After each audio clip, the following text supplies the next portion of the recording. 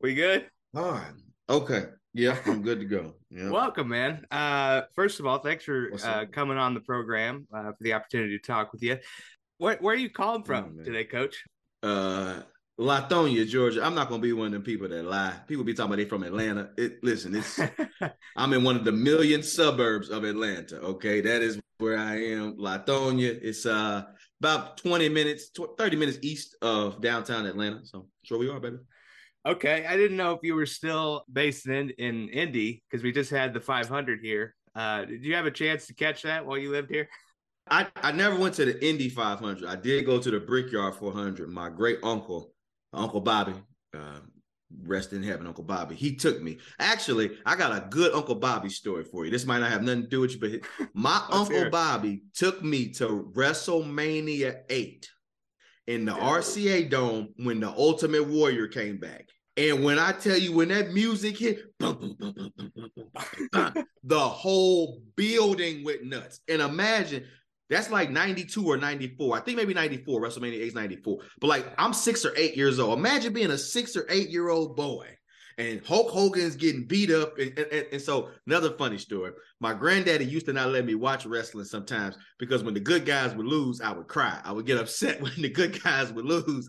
And so, but imagine being 6 or 8 years old and that music hit and he came Oh, running down and it's RCA Dome. So he ran about 150 yards. You know what I'm saying? yeah.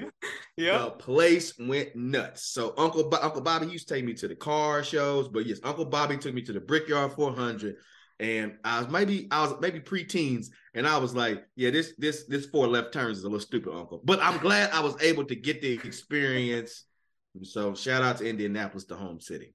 Yeah. Well, and I found it interesting. I believe this is true that the Ultimate Warrior is actually from Indiana. He grew up here, and No, he's then from somewhere. Somewhere in Indiana. You're absolutely right. Yes. yeah, and I know it's like narrowing down. It's like picking your favorite child, but do you have a favorite wrestler? My all-time favorite wrestler is none other than the Heartbreak Kid, Shawn Michaels. Hey, now that's a good pick, man. And I gotta find if there's pictures, but I had one of my aunts design me a little outfit for Halloween one time, baby.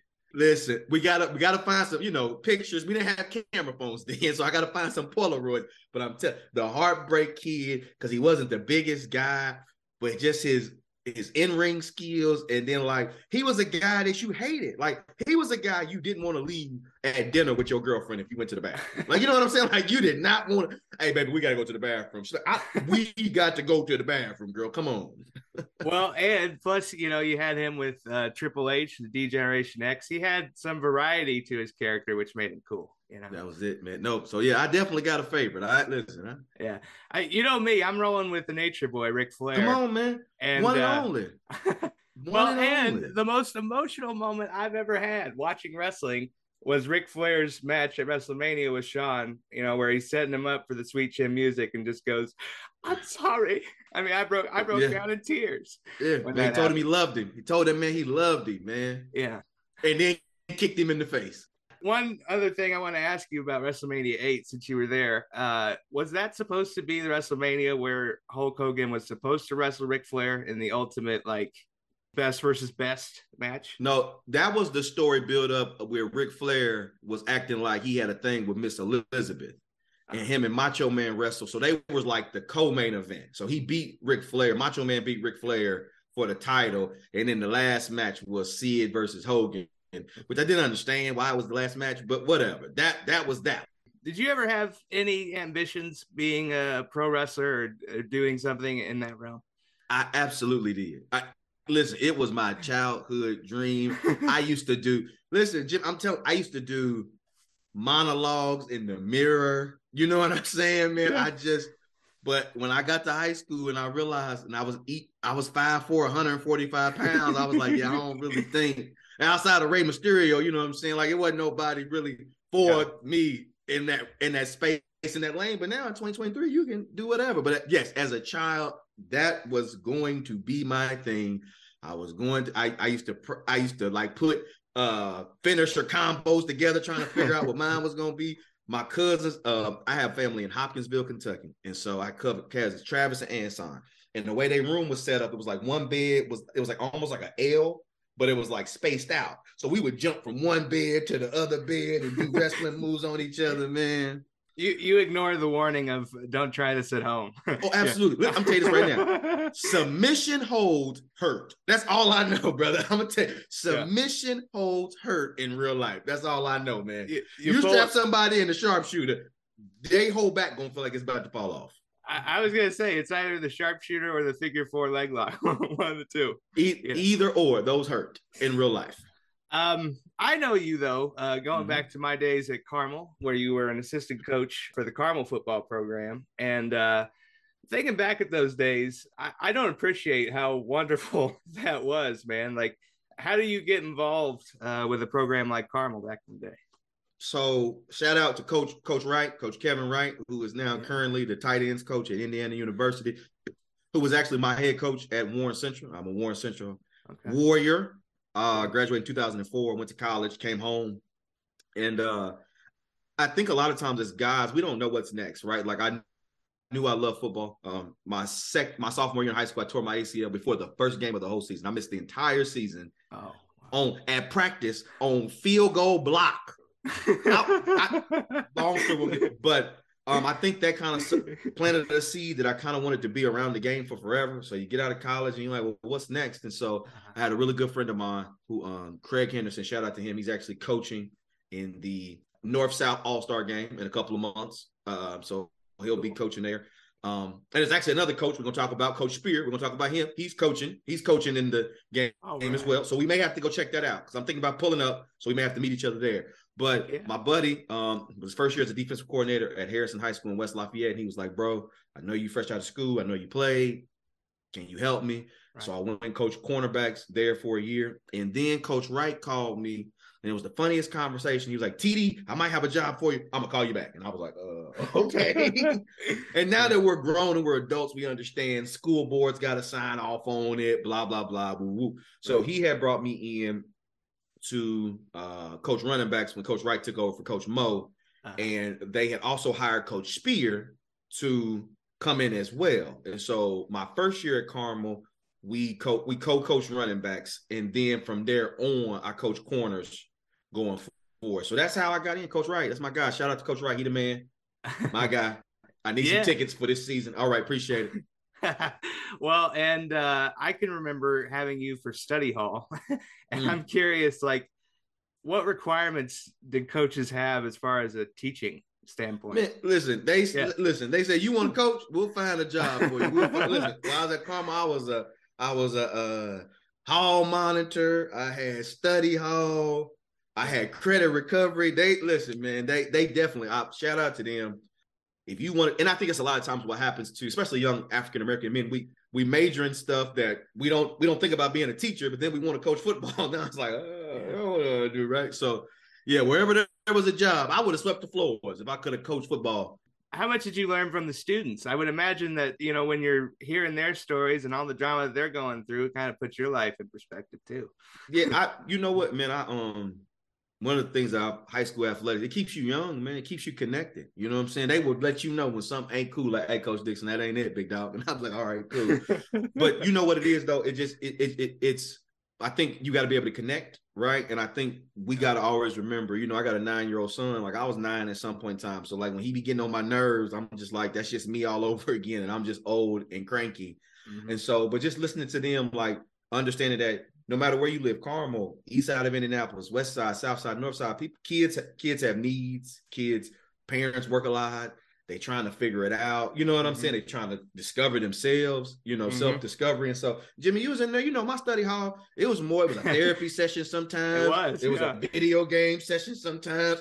I just tried to be whatever you guys needed me to be. You know what I'm saying? And I think that, y'all got teachers. Y'all got people stressing y'all about the homework. This may be a safe place where you want to come take a nap. You know what I'm saying? Like, I don't know, whatever y'all needed to make it through the day, that's who I tried to be while I was there.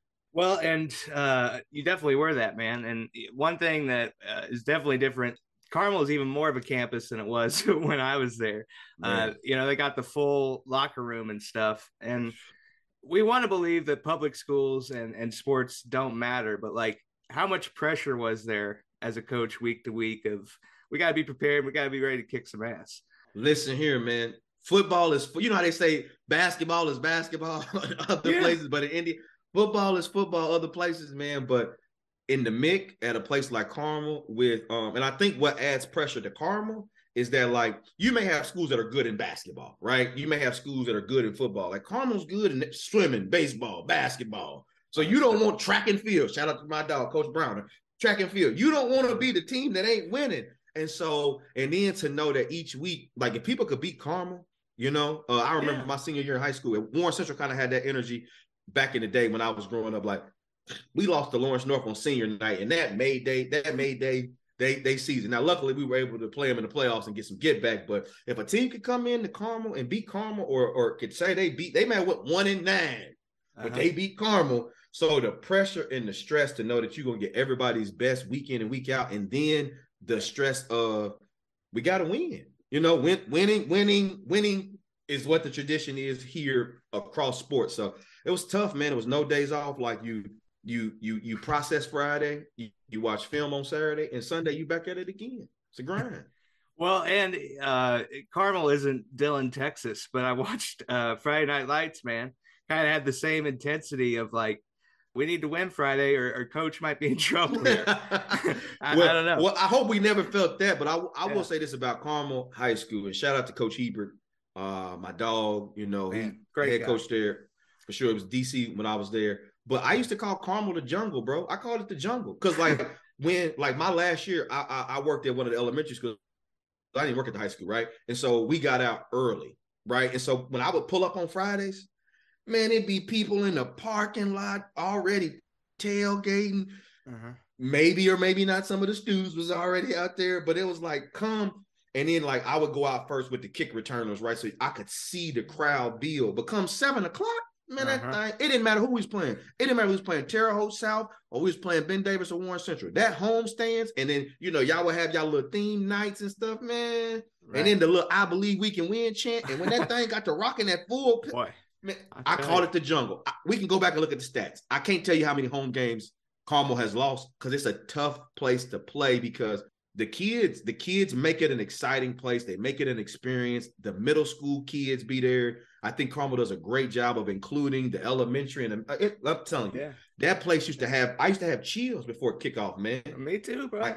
I'll tell you, one of the best highlights of my career was the game against Warren Central in the sectional championship, the Max Preps game of the week. Like, oh yeah, we got national attention with that. And Sheldon Day, who went on to the NFL, was in that game. Like, man, it was big. Who? That's a great question for you. Like, you saw a lot of talent come through either on Carmel or our opposition. Like, who were some of the best players that you saw come through during your time? People that stand out to me. I'm gonna probably throw out some people that probably don't really, you know, they think. I think Devin Brinson started it all for me. I mean, he was a really good high school running back. Yeah. You know what I'm saying? Like, he could get up and go. He was thick, too. Devin was thick. Yeah. Jimmy Herman was a superhero. Like, ain't no reason why you should be 6'4", 215 in high school, coming downhill playing safety. Like, you know what I'm saying? Like, we probably – like, that's just how – even with – we had John Kenny. Like, so we was kind of greedy then. You know what I'm saying? Like, but Jimmy Herman was a man. I called Sean David Heffern, Bell. Langston Newton. Oh yeah, all those guys. I called David Bell. I mean, you talk about other school. I called David Bell early. I thought he was going to be a player for Warren Central, and obviously it worked out that way. I'm just trying to think of players that I was like, nah, he could get. Oh, we played. You remember we played Trinity High School. Reggie Bonifant played quarterback for them and ended up playing quarterback, receiver, running back. He may still be. He played for the Panthers for a while. Reggie Bonifant played quarterback. Man, listen, Jimmy, they ran waggle, right? The fullback is wide open in the flat. He shakes it off and throws the backside post like 50 yards. I say, yep, it's gonna be a long game, baby. Yeah. So we hadn't seen nobody do that. We had, you know what I'm saying, at the high school level, we hadn't seen anybody that could extend plays like that.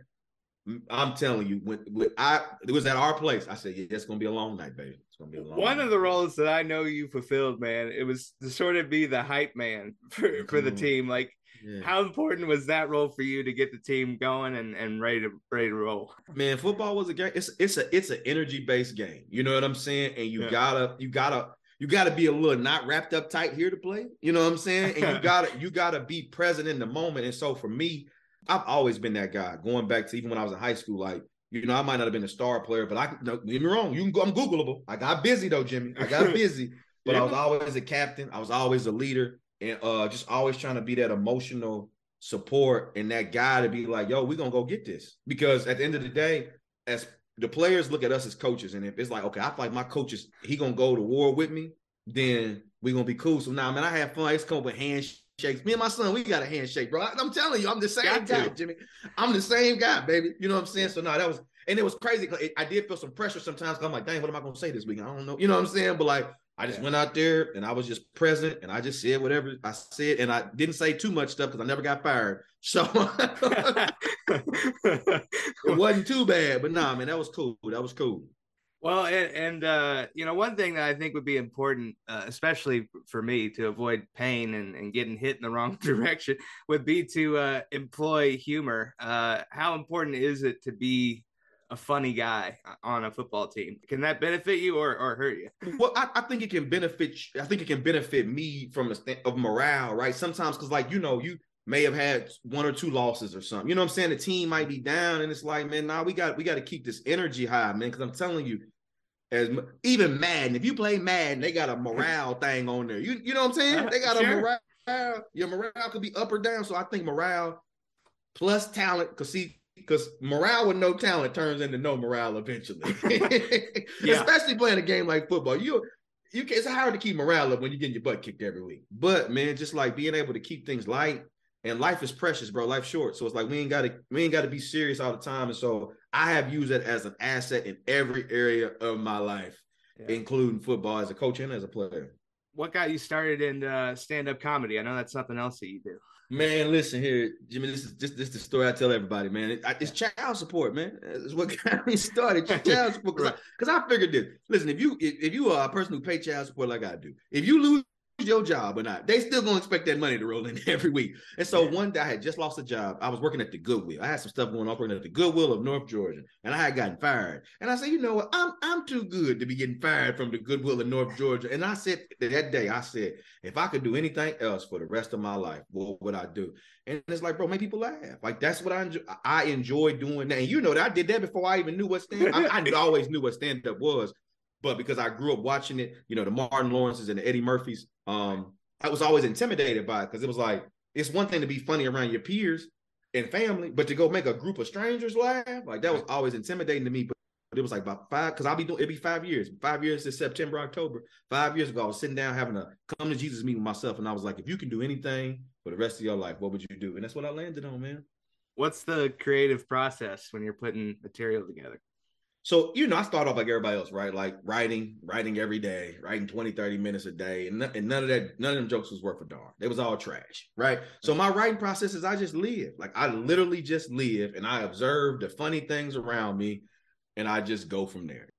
Yeah. And so I'm a premise-based writer. I'll write premises. I'll bullet point my taglines. And then I'll literally just go to open mics and just go. You know what I'm saying? And as long as I have the premise and I got the beginning and the end, I'll just kind of go until the joke begins to build itself out. And so sometimes when I'm on stage, I'll hear other punches or I'll come up with something real quickly, real creative to do that. Or other comedians will pull me to the side and be like, hey, you should do A, B, and C to punch up that joke. So that's my writing process. I literally just live and I capture the things that are hilarious to me and I figure out, is this a me thing or can this universally be funny? So that's kind of how I do that. Well, and a good lesson that we learn from a lot of comedians is to bring the pain, and I certainly have with my disability because there's good humor in that.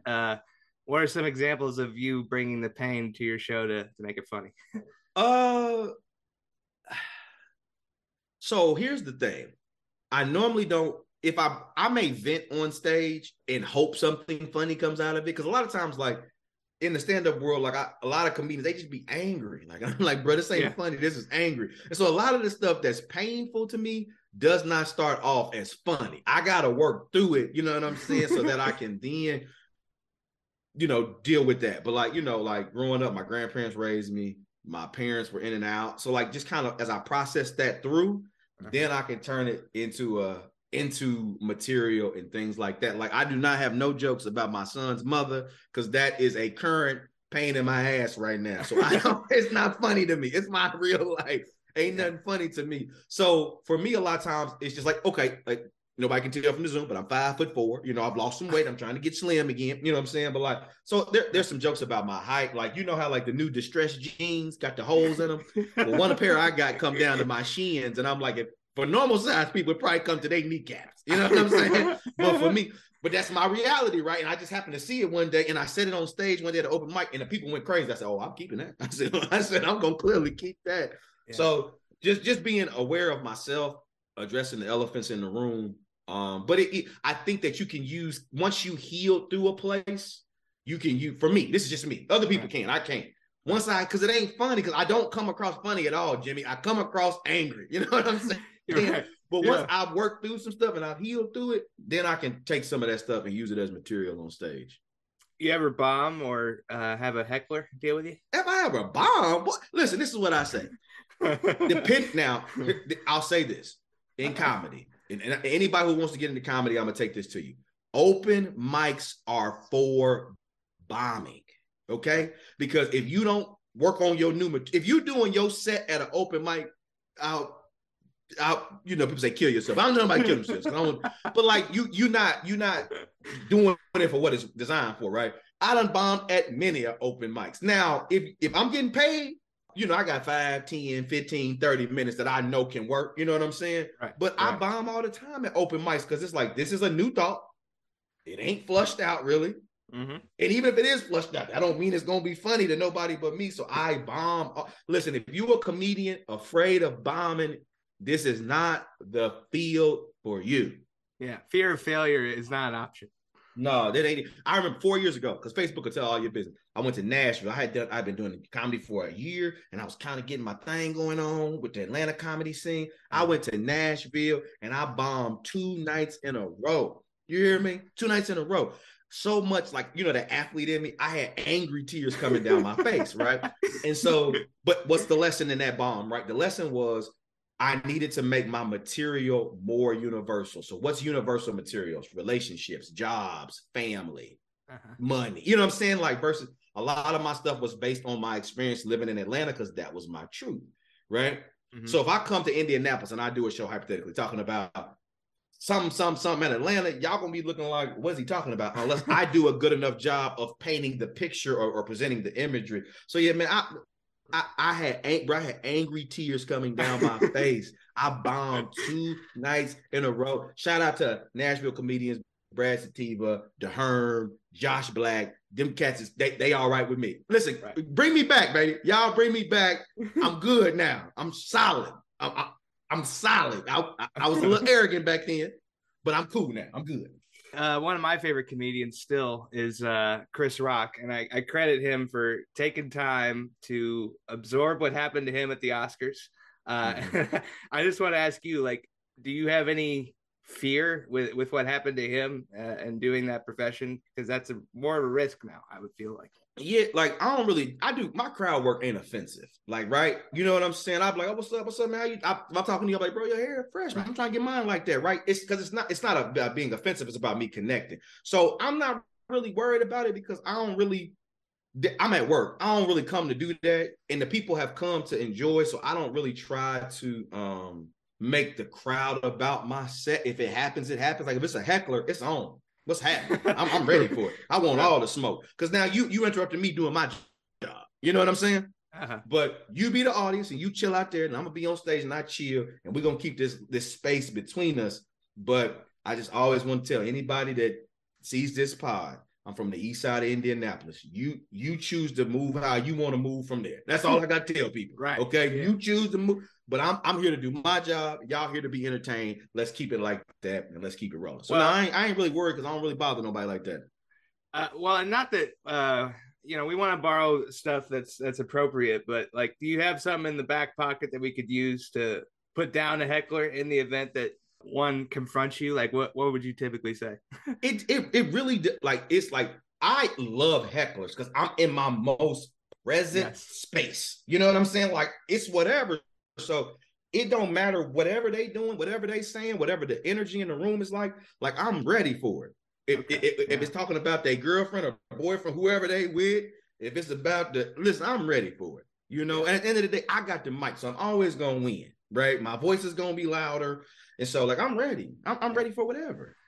Well, and I made the rookie mistake at my first comedy show to sit toward the front. Do you have any advice for like going to a comedy club for the first time? Be on time. Do not be late. Do not be late. Don't do a lot of things that draw attention to yourself. Use the bathroom before the show starts. Because at a comedy club, depending on where you sit, you might have to move all the way through just to get to the bathroom. Pee beforehand. Try to look at the menu so you ain't got your light all on the menu beforehand. Right. And do not let them sit you up front. I'm trying to tell you, do not let them sit you up front because a lot of times, depending on the lighting of the stage, all we can see is the first couple of rows. Yeah, so be on time. Don't draw attention to yourself. And then also know if your woman too fine, then don't take your woman to no comedy show because I'm going to flirt with her. I'm just going to tell you right now. So if you got an 8 or above, do not take her to no comedy show. That's all I'm saying. We comedians, we be looking for fine women all the time. So listen, and we want to talk about you and your fine woman. Well, and my dad was a singer, musician in his day. That was something that he did in his spare time, and something that bothered him was when people have their cell phone out. I mean, is that even allowed? Are people able to like film your set? It depends. It depends on the level of the show, right? So when you start to get to the sometimes the headliner will request that it be no filming, and so the host will go out and communicate that. Lately Chappelle, Chris Rock, Kevin Hart, they got the little contraption where they lock your phone up when you come in. Right. So, you can't do that. And for me, when I post the comedy I normally post, a lot of stuff is crowd work because it's not original material. So, you probably won't ever hear this again, or I might not, or if I liked it, I might adapt it. But that's the type of stuff I try to post. But yeah, it just depends. It depends on the club, the headliner, and then what they've established as the filming rules. And just one thing that I do want to ask you, because I think it's a difficult thing for comedy right now. I know that your comedy isn't too controversial, but are you worried about cancel culture and being politically correct with what you say too? This is what I believe, Jimmy, and I'm going to be honest with you. I think you can talk about anything in the world as long as you clever with it, right? Yeah. You clever. You got to be clever. It can't just be, where all the gay people at? Like, you know what I'm saying? Like, you can't be hacky in that situation, you know what I'm saying? But I think you can talk about any and everything as long as it's clever and it's creative and it's something people haven't heard before. Outside of that, that's when you start to run into trouble. So my material, I think most of it's not offensive. Like I try to talk about elephants in the room, you know what I'm saying? And if it's an elephant in the room, we've all noticed it. I'm just the guy ballsy enough to talk about it. So perfect. Yeah. No, I ain't. We'll wrap up with this, man. What are the best life lessons you've been able to gather from both your experience in sports and comedy to this point? That's dope. I'm glad that's a great question. I think you hit on it toward earlier. It's like failure, right? You can't be afraid to fail because it's gonna happen, right? I tell people all the time. I knew what too drunk was when I got too drunk. You know what I'm saying? Like, it's some stuff in life, and I use that as an example, some stuff in life you don't know until you go out there. You know what I'm saying? Like, I don't know what certain stuff is until you have success. Football-wise, coaching-wise, celebrate the wins. Don't get too down about the losses because we got to go do it again the next week. You know what I'm saying? And I used to always tell my guys when we watch football film, it's never as bad as you thought it was, and it was never as good as you thought it was. And I apply that to life, bro. A lot of stuff, it ain't never, when you really reflect, and I be trying to get my meditate on when I really reflect on life, it ain't that bad. Or it's like, it really was like, okay, we beat Terre Haute South by 80 points. Okay, everybody beat. You know what I'm saying? Like, and so that's I've gotten that relationships, right? Relationships are very important, man. Sustaining those relationships, I've learned that in both things, right? I get booked because I was the OC for a high school down here in Georgia this past season. And so just coaching high school football takes a lot out of you. But during that time, I had friends and other comedians that knew I could get busy that would call me and say, hey, man, I got a show. Come get on it. So relationships are important. And then lastly, do your job, man. Like, do your job. If you're a comedian and you book to do 5 minutes and they give you the light at 4, do your last minute and get up out of there. Because they'll book you again. You know what I'm saying? Whatever your job is, man, just do your job and go kill it. Go every time I step on stage, I don't care who out there. I ended up, true story, and I'll leave with this. I ended up headlining the Atlanta Comedy Theater a couple months ago, which is a big comedy club down here. We have an underground location now. And it's kind of got more like a Vegas style club because like the stage to the people, y'all right on top of each other, right?